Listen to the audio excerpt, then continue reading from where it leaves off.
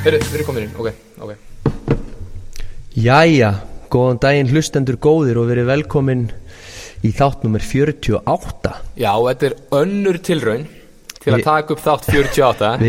Við tókum 20 mínúna generapröfu í síðustu viku. Já. Og vorum truflaðir. Já, því miður þá ég sem sagt með þrif alltaf einu sinni í viku hérna í húsinu sem ég borga fyrir og þau komu akkurat þessum tímapunkti sem þau áttu ekki að mæta. Já, og þá verðum við bara að gera svolítið stoppa því að Ríksjóðan og fleira hefði truflað allar upptökur.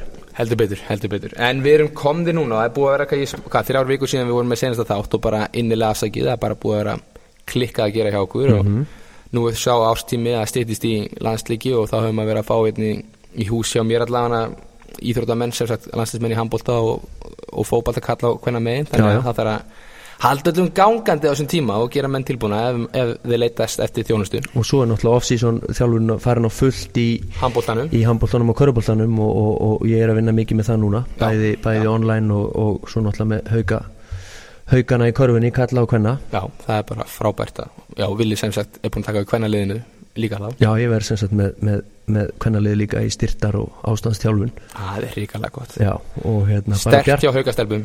Bjarti tíma framöndan, en þrátt fyrir að við höfum ekki tekið upp þátt síðustu 3 vikuna þá hefur verið blússandi hlustun og við eiginlega bara komum okkur rosalega óvart hversu mikið hlustun hefur verið og við viljum bara þakka kærlega fyrir bara öll skilabóðin sem við fengi, alla spurningarnar og bara gaman að sjá hversu margir eru að hlusta því að eins og þið sem eru að hlusta viti, þetta svolítið þröngt viðfangsefni, þetta er náttúrulega ekki áhugasvið, vítt áhugasvið, þetta er náttúrulega rosalega mikið tengt bara íþróttaþjálfun og þjálfun íþróttafólks, afreksfólks. Já, og bara vonandi sem flesti geta tekið einhvað úr þessu þáttu líka bara í sína eigin þjálfun, hvort sem þið íþróttafólk eða ekki, og við höfum líka verið bara að fá bara skemmtileg hrós reglulega. Já. Þannig að þetta og eiginlega bara fólk sem að maður hittir á förnum vegi sem að hlusta sem maður kannski hefði ekki geta giska á að væri að hlusta sem er eiginlega ótrúlega gaman líka því að já, ok, þú áhuga þessu. En líka skemmtilegt, ég rakst á nágranna minn daginn og hann einmitt tók svo over eyrunum og sagði, hversu típist er þetta? Ég bara að labba hérna og ég hugsaði því setti þáttiðin í gang, djúvill er ég að fara að rekast á hann hérna eftir. Þannig að þetta er mjög gaman að vita því að þetta er út allt hlustendur og haldið áhrifum að hlusta, þetta er bara mjög gaman að þessu. Þannig að við erum með einhverja þúsundir hlustana frá því að við birtum síðasta þátt sem fyrir 3 vikum síðan. Heldur betur, og líka ég talaði það í síðasta þætti að væri maður að vinna í því að opna fyrir eldri þætti og við fundum lausnina, þannig að nú getið þið hlustað á alla þætti að betri þjálfum frá þætti 1 og upp úr. Vandamáli var í gegnum iTunes, þannig að það voru önnur forrit sem að önnur svona podcast forrit sem að voru með alla þættina inni. Nema Spotify og iTunes voru vesenið. Þannig að nú getið þið hlustað á betri þjálfun á Spotify, iTunes og öllum helstu hlaðvarpsmiðlum. Bara frábært. Minnum á Facebook-grúpun okkar. Facebook-grúpun okkar er betri þjálfun opin hópur, endilega skuttli ykkur þangað inn, þar eru við að reyna að henda inn efni svona reglulega. Við erum heldur ekki búin að sérstaklega góður í því. Nei, það er náttúrulega bara hælst í hendur að við höfum ekki náðu að gera þetta, þá hefur við hitt ára svolítið út undan líka, en já, það eru tæplega 400 meðlimir þar og við gerum náttúrulega ráð fyrir að flestir hafi áhuga á þjálfun íþróttafólks. Algjörlega, og svo ef þið hafið tök á því þá værum við rosalega þakkláttir að geti gefið okkur review eða umfjöllun á iTunes. Það skila mikið af sig, við erum búin að fá held ég 50 sem sagt, það er búin að gefa okkur 50 sinnum stjörnur, við höfum fengið 48 5 stjörnur, 1 4 og 1. Það var ríkalega gaman að vita að það gaf okkur 1 stjörnu, hvað var svona skelfilegt við það? Já, við fengum hendar smá daginn í sambandi hljóðgæðin. Já, ef hljóðgæðin er að ángra ykkur þá vonaði séu skárri núna, við erum búin að breyta stúdíóinu, þannig að ég hlustaði allan á síðasta þátt sem við tókum upp svona, þá fannst mjög klárlega að vera munur. Þannig að, og það var eitt sem hafði orðaði við mig líka að vera betri hljóðgæði núna. Þannig að ég vona að þetta sé komið allt í gang og við komum öllum skilabóðum til skila. Kannski ágætt áður við byrjum umfjöllun í dag að í ágúst, hvenær í ágúst er þetta? Það kemur styrktarþjálfari Philadelphia 76ers. Já, það er þannig miðjan ágúst, man ekki alveg dagsendingarnar, 16. 17. eitthvað svoleiðis. Einar Einarsson sem er sjúkraþjálfari og starfar svolítið með 76ers er að fá styrktarþjálfara félagsins til landsins og ég klárlega mæli með því að þið kíkja á þetta námskeið. Ég er búin að skrá mig, þannig að Ég mun þá hitt ykkur þar í góðum gýr. Ég hrikalega spenntur fyrir þessu. Þetta verður mjög skemmtilegt. Quality stuff þar. Þannig að ég veit að Einar alltaf tengdur ykkur gæða efni, þannig að ég vona miklu og góðu. Já. Áður en byrjum, við höfum verið að fá svona þreifingar í sambandi við sponsa undanfarið. Í fyrstu þáttunum þá vorum við með nokkra sponsa og höfum eiginlega ekkert náð að fylgja því almennilega eftir. Bæði bara, þú veist, við höfum eiginlega bara ekkert sóst eftir því. En við höfum verið að fá smá þreifingar núna, en ef að þið viljið koma vörum eða einhvers konar þjónustu á framfæri sem að tengist þjálfun íþróttafólks eða fæðubót eða næringu eða einhvers konar svoleiðis, þá erum við opnir fyrir öllu í sambandi við það og það er að skoða málin og bara einhver sem tengist kringum þjálfun, ég vil þessi bara nærbuxur sem eru tækt að æfa í og eru þægilegar eða eitthvað, bara sem þrengja vel að eitthvað þannig. En þarna, það er líka kannski hluta því ef kemur spons á þennan blessaða þátt, því að við höfum verið að gera þetta í okkar frítíma og þetta er bara free content eða frítt efni sem við höfum að gefa okkur og okkur bara fyrsta frábært og það er hluta af þessu, en auðvitað verður auðveldar að forgangsraða því að þátturinn verður í hverri viku ef við séum sem sagt með spons á bakvið þáttin. Já, alveg klárlega. Það er bara svolítið þannig. Og okkur finnst það hrikalega gaman, en því miður verður maður alltaf bara forgangsraða því hvað er að gefa af sér og þá bara verður maður alltaf að íta hinu til liðar og það veldur bara því.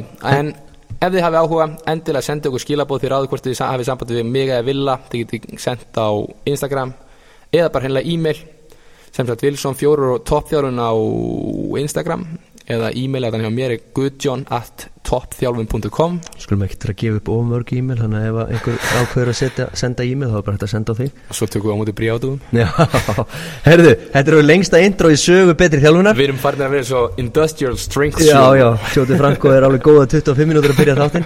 En já, við erum sem sagt með, þetta er svona, svo ég sletta aðeins, performance based þáttur og þá erum við að tala bara, það er off-season í svo mörgum íþróttagreinum núna og við höfum verið að fá spurningar í sambandi við hvernig maður ætti að æfa sumrin þegar það er frí frá íþróttagreini sjálfri.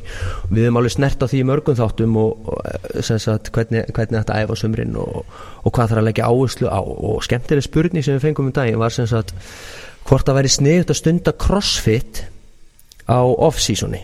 Já. Og það var fyrir körfubolta. Svo við tökum það bara fram, það var það körfubolti og fyrir þá sem þekkja körfubolta þá er það þá er mikilvægt að vinna í hraða og agility og snerpu og þú þarf náttúrulega að vera sterkur eða sterk og kraftmikil, þannig að við þurfum að vera að þjálfa upp þessa eiginleika og í ólíkum hreyfiplönum í awkward positions. Þú þarft að geta ráði við þennan ýmsu stöður. Já, og þetta er ekkit fyrirfram ákveðna hlaupaleðir að stöður sem þú ert að fara að vinna með, þannig að þjálfunin þarf svolítið að snúast um það.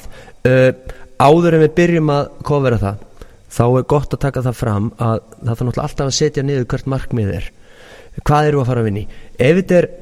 Ef við tökum fyrir einstakling sem er 10, 12, 15 kílóum og þungur eða þung og þarf bara að létta sig, crossfit eða stöðvaþjálfun einhvers konar, þar sem við erum að vinna svolítið mikið í fatigue, þar sem við erum að þreytu, úthald, frábær leið þar sem markmið, ef þú nærð að létta um 10 kíló þá að sjálfsögðu eykst færni þín á að mynda hraða og kraft og stökkkraftur eykst og hraði og stefnubreitinga, bremsustyrk, allt þetta er allt miklu auðveldara ef þú léttir eða þú þarft að létta þig.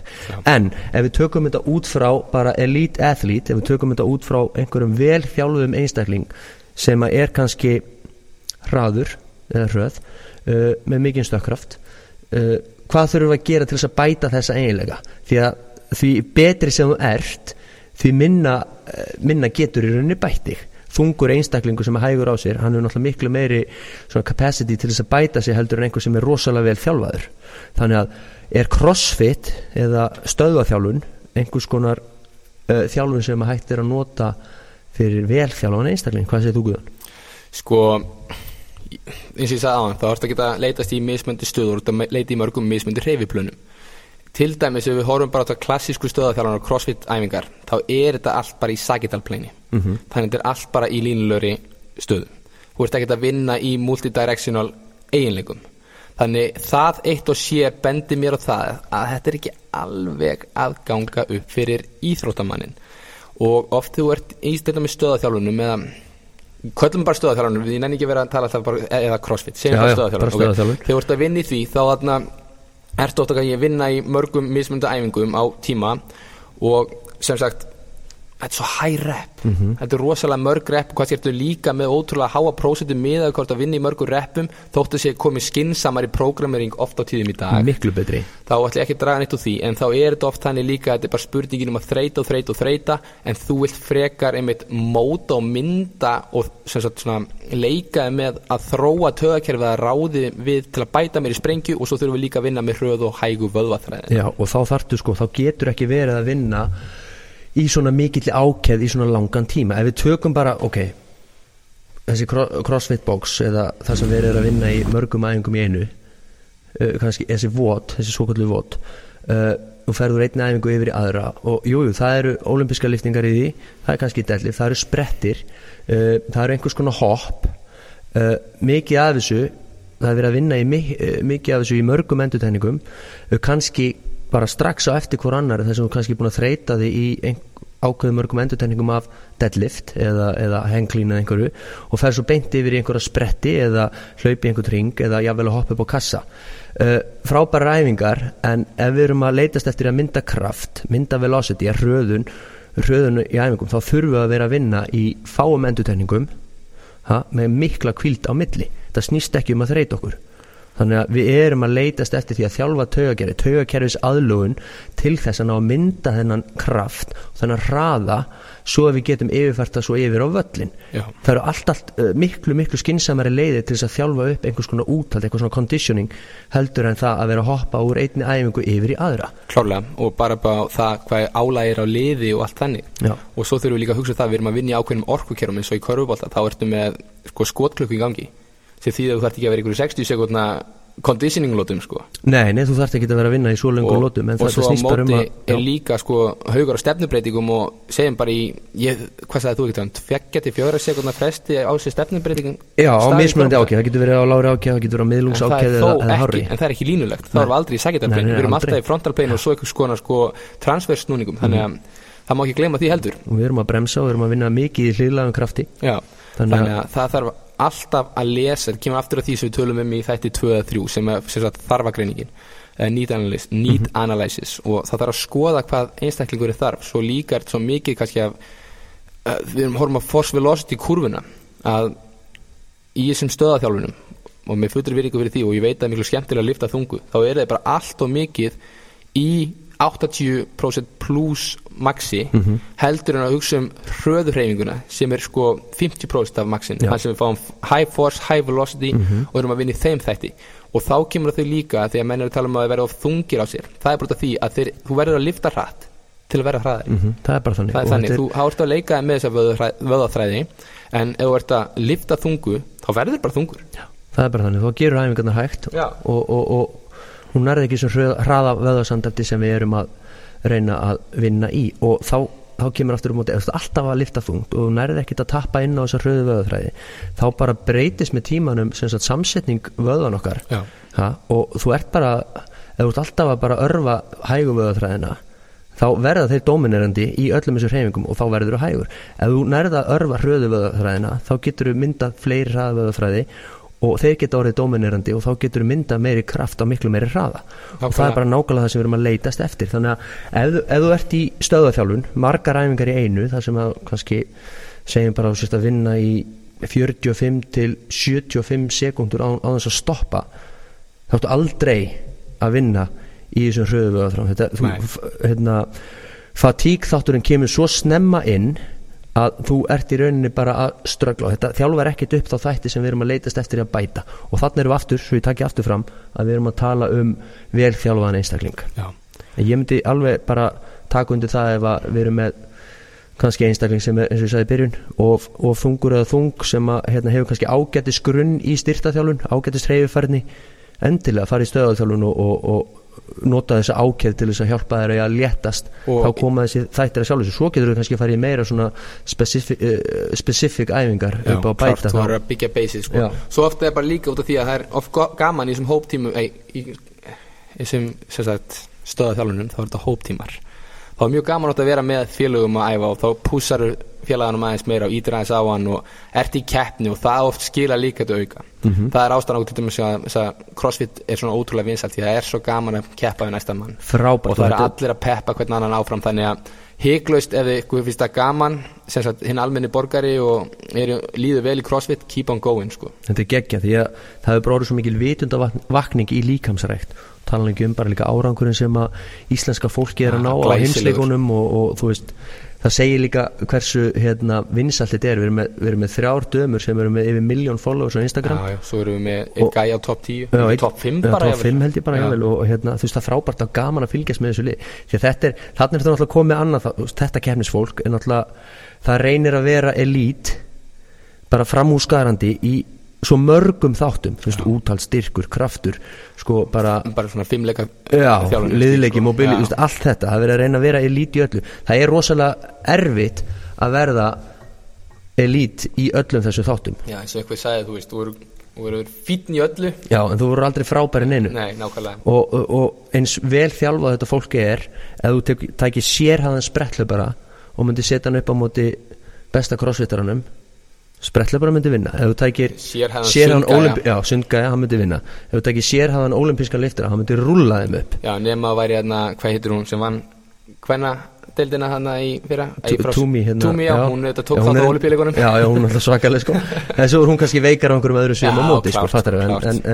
En frábæri íþróttamenn og þetta er náttúrulega svo íþróttagrein sem að, þú veist, er einhver svo fjölbreytasta, þú veist, þau þurfa að vera að synda, þau þurfa að vera að hlaupa, þau þurfa að vera að hlaupa langhlaup, spretthlaup. Fyndið að ef þú ert með góðan grunn eins og í 5 leikum eða ólympísku lyftingum, það ertu með svo rosalegt forskot á það. Ég veit það er rosalegt. Það er erfitt að koma úr boltagreinunum til dæmis og ætla að gera eitthvað í crossfitinu. Það er bara með fullri virðingu fyrir öllum boltagreinum, allan að fótboltamegin og mörgum handboltamegin sem ég vinn með, en menn eru bara hálf hreyfi hamlaði margir hverjir og vantar ákveðna samhæfingu sem hefur gott að læra úr frjálsum eða 5 leikum. Og þannig eru þeir til dæmis að sérhafa sig í sinni íþróttakarinn og vera að vinna með þær hreyfingar sem að gagnast heim í sínu sporti. Meiri sér upp á vissu marki því að stöðuleiki og shit er ónýtt. Já, einmitt, já. Þannig að, lokapunktur þetta viðfangsefni,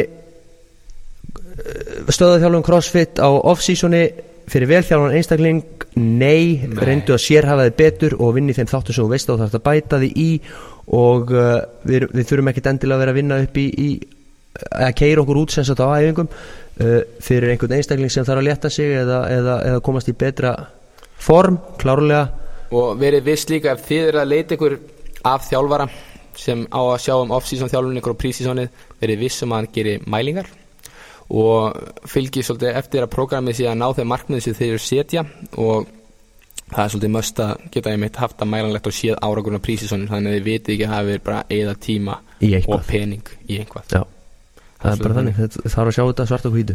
Heldur betur. Herðu, og fara í næsta performance þátt. Það er agility. Ertu með gott orð yfir agility? Ég er ekki með gott íslenskt orð yfir agility. Því að svo að fólk talar orðið snerpu og maður, snerpa, svo byrjar að útskýra snerpu, þá bara þetta er ekki það sama.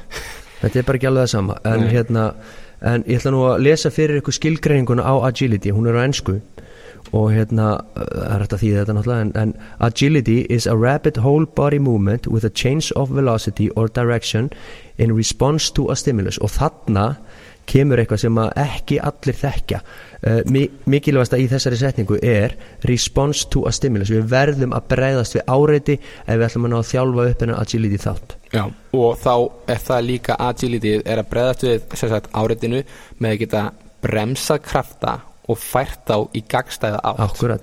Þannig að við þurfum að passa það að, þetta heitir sumir kallað agility ladder eða snerpustigi. Það er ekkert engin snerp í þessu. Nei. Þetta er fínt ekki upphýfingar, upphitunartæki. Ef þú ætlar að fara að taka upphýfingar í snerpustíðunum þá það er kannski notið það. En gripstyrkur og svona. En allan að þetta er upphitunartæki sem er fínt til dæmis fyrir ökla stability, hoppa á öðrum fæti í gegnum hann og kannski einhver svona æfingar til að fá púlsinn. Já, svona smá útals. En þú getur mastera stigan og verið geðveikt snöggur í gegnum það með alla drillur og verið tilbúin að B5 að taka öll múin sem þú búin að fara í gegnum drillurna með, en þú munt aldrei transferita yfir í íþróttina. Nei. Því þú er búin að fyrirfram ákveða hverja einustu hreyfingu, þú nær aldrei að rétt úr mjöðminni sem mikilvægasti þátturinn í sprengikraftstjálfun og ef við erum í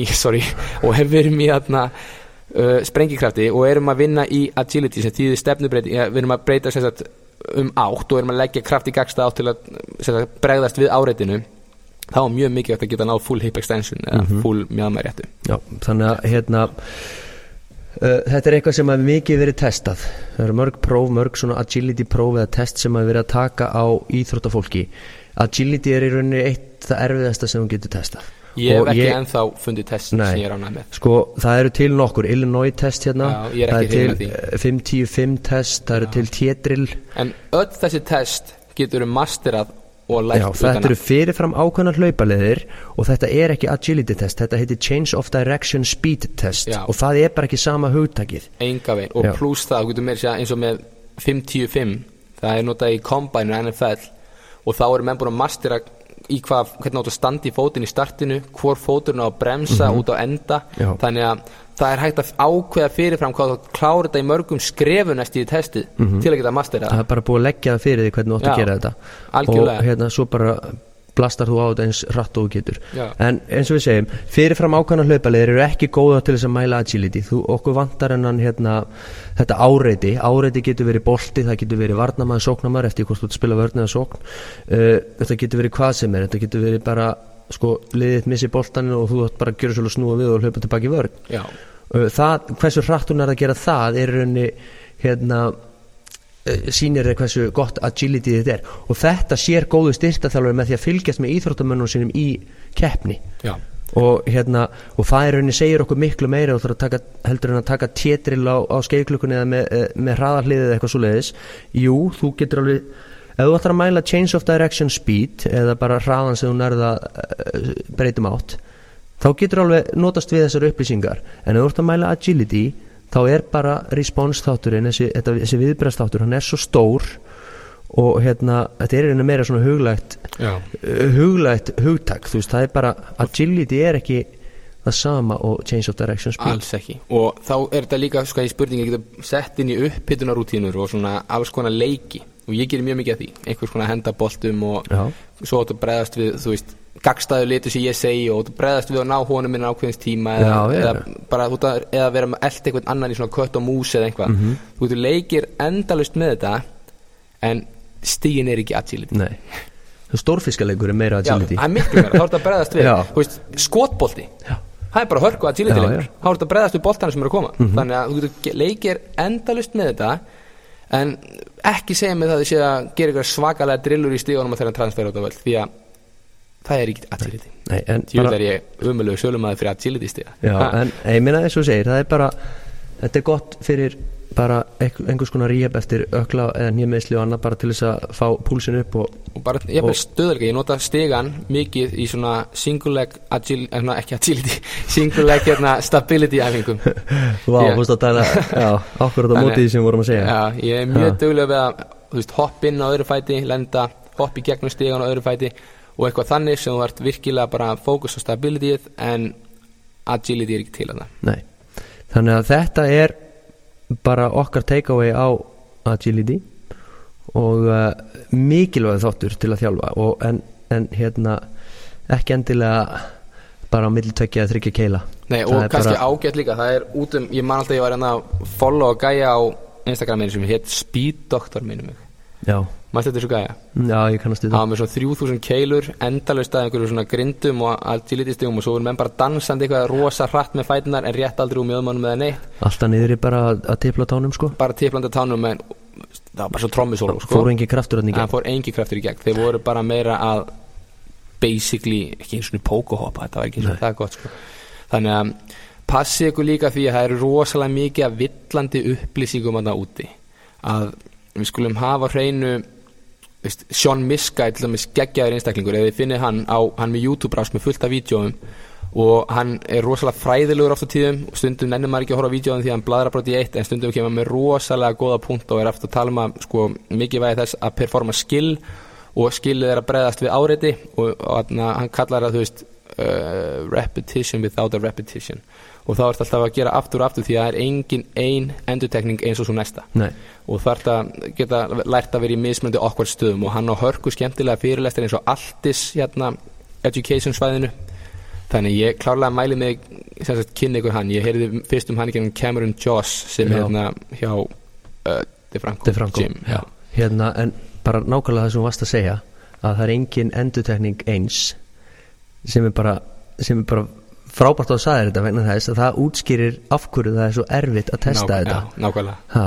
Menn hafa verið að prófa sig áfram með einhvers konar testa sem út með skjá fyrir fram að þú ert að bregðast við einhvers konar ljósum bæði ljósum og svo, svo til þú veist eins og bara varnarmaður, þú veist, út að bregðast við einhverjum skjá sem er að gera einhverjar hreyfingar sko, út að fylgjónum með eitthvað svo leys og þetta að verið gerðar einhverjar rannsóknir, ég hef ekki séð svona niðurstöður úr þeim rannsóknum en hvort að það nái einhvers konar góðri mælingu á agility en þetta er allt svona ég treysti frekar auganu mínu á að meta íþróttamann eða konu í sínu sporti og sjá hvernig þau ná að bregðast við áreiti sem er varnarmaður, sóknarmaður, bolti eða þú veist eitthvað annað sko. Og þá er þetta líka bara svolítið spila á milli sjónræns og viðbragðs. Og þetta er náttúrulega líka svolítið svona og geta mynda kraftin nóg hratt út frá því. Já.